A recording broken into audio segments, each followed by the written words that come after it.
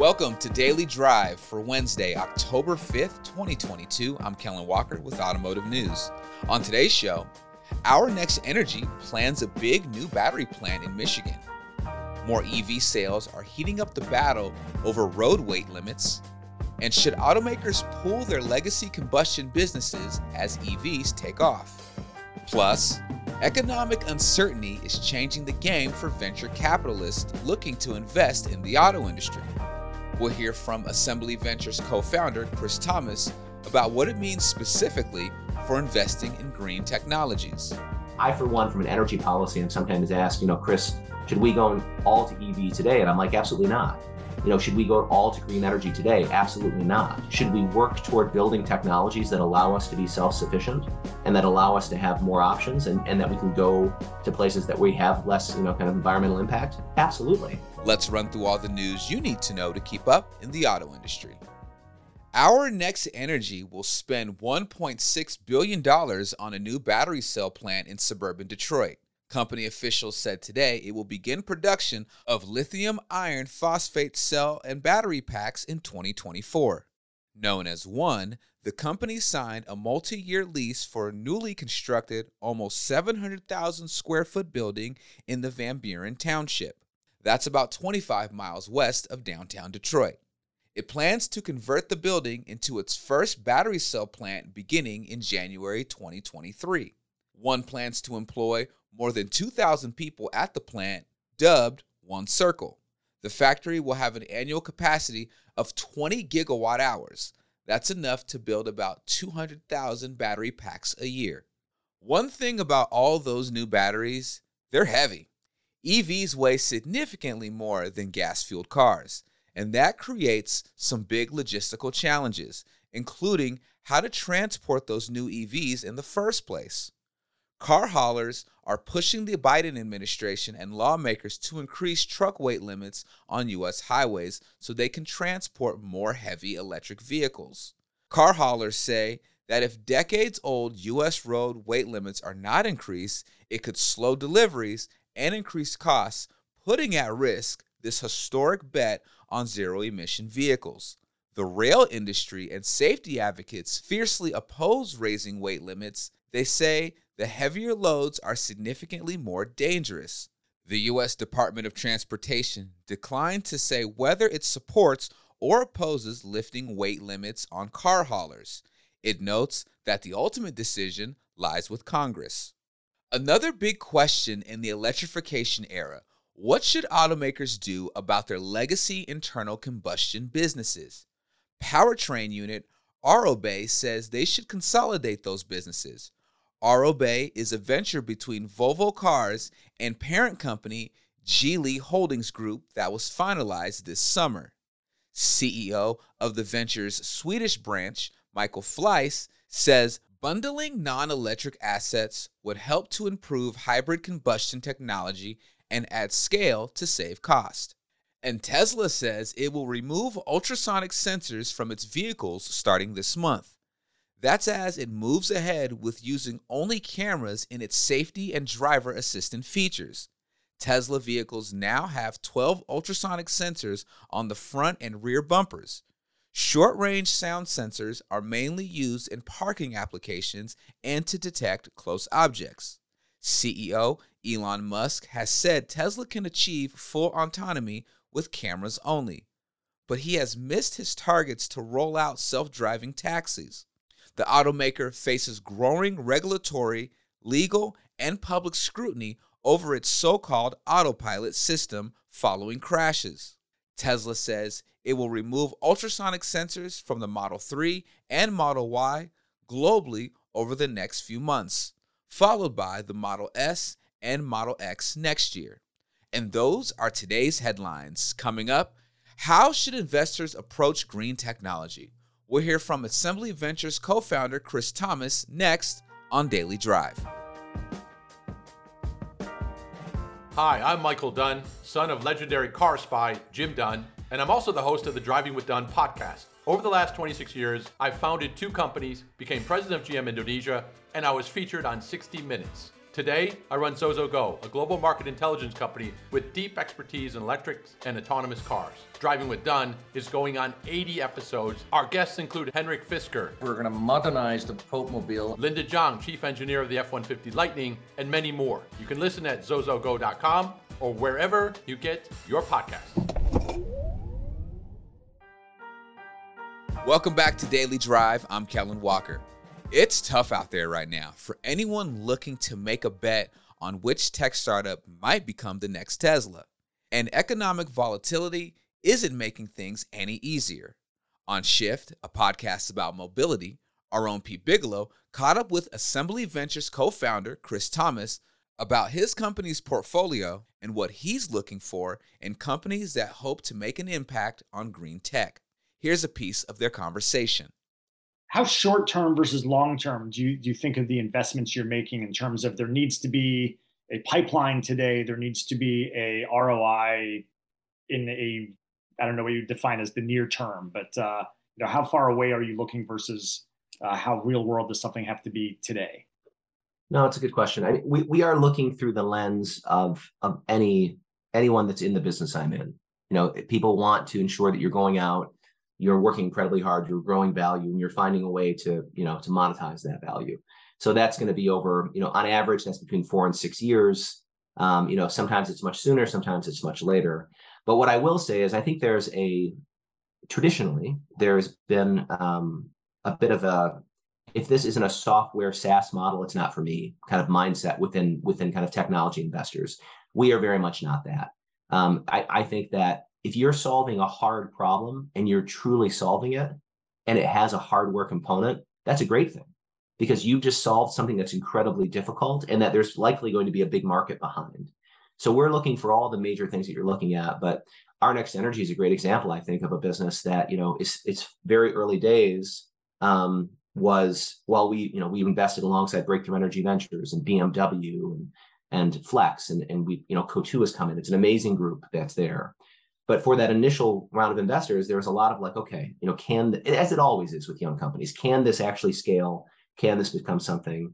But I think Mujib, the CEO, and his team, it speaks volumes to the vision they've had. And then when we see kind of from a regulatory environment, there being more of a focus on domestic supply chain for battery and for production for battery, which I absolutely agree with as it relates both to national security and how do we think about, not trading one dependency for another. I think these are things that we are willing to take those maybe somewhat longer term bets, but in our opinion, likely with much greater payout, but that also have a real systemic impact with how we're doing this and what we're doing. And so I for one, from an energy policy, I'm sometimes asked, Chris, should we go all to EV today? And I'm like, absolutely not. Should we go all to green energy today? Absolutely not. Should we work toward building technologies that allow us to be self-sufficient and that allow us to have more options and that we can go to places that we have less, kind of environmental impact? Absolutely. But the idea that we cut off our nose to spite our face, that just can't be. And so it's a dynamic approach that we kind of look at it through that lens. How much of your thoughts and view on energy policy comes from the time you spent serving overseas? Maybe more than maybe people realize. It's a question I don't get very often, Pete. It's an astute question from you. I mean, I think when we think about where are we going as a nation, or where's the state of Michigan going, to kind of make this very personal to those of us that are here, where's the industrial Midwest going? If we were to try to go completely off fossil fuels today, it would be Armageddon. There's no way for us to supply the needs of kind of the American family in an economic way to kind of move completely off of those, right now. But should we actually have a transition approach? Should we be using all of our resources to make sure that we're getting to a place where we're completely energy independent, where we have the chemistries necessary to drive the future of our automobiles and or any type of heavy industry? I think the answer is absolutely. And there's a little bit, I think, that came out of my experience in the U.S. Army during the Iraqi war, because there is, why do we fight wars and how do we mitigate them? How do we solve problems before they become problems? I think that those are questions that go into my mind a lot when I think about things like energy policy. So to bring that back to Arnex Energy now, and you mentioned the battery chemistry, that they use lithium iron phosphate, which is different than what we're seeing today. How much of the availability of raw materials kind of plays into why you think they'll be successful in the long term, and the chemistry that they're picking? I think it's availability of raw materials is a huge input in my mind as to why this is something that's going to be really exciting and successful. I think the innovative nature with which Mujeeb and the team have looked at differentiated chemistry compositions and what are some sacrifices we can make to get more energy in other ways, especially with a hybrid kind of composite where you have, and to bring this back, you have your daily driver, you have one part of the battery, let's say one half the battery, or maybe up to 60, 75%, that produces, upwards of, 100, 150, 200 miles on one charge. That has a huge cycle life. You can use that, 10,000 plus. And then you have another component of that pack with chemistry that actually has, high energy densities, also high cost, which has a much lower cycle life, but you're only using it 2% of the time you use that vehicle. I think those are the things that I get excited about. There's an innovative approach as to how that's being put together. But I think when you step back, as it relates to Arnex Energy, there just has to be a focus on not trading dependencies. We can't trade a dependency on the Middle East for petro to a dependency on Southeast Asia for battery tech.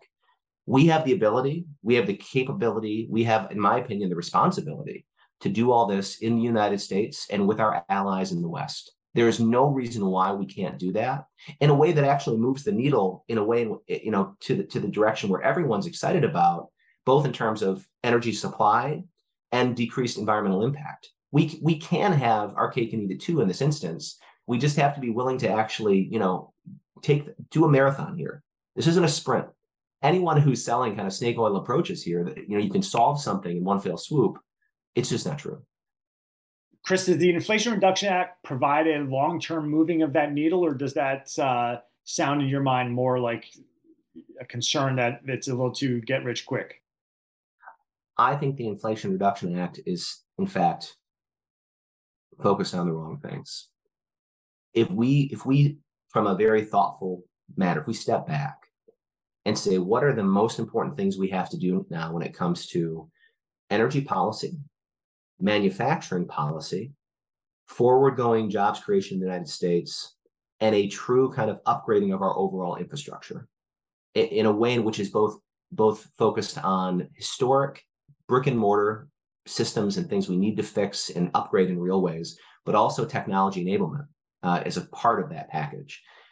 I think it's very much a package that's been put forward through a political lens rather than how do we actually impact these things that we care about and the people we care about from that perspective.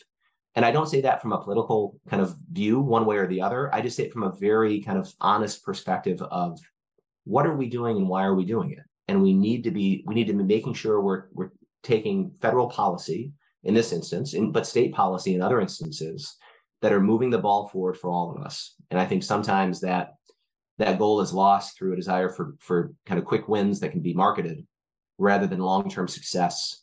As other nations around the world, are very focused on what's our 100-year plan?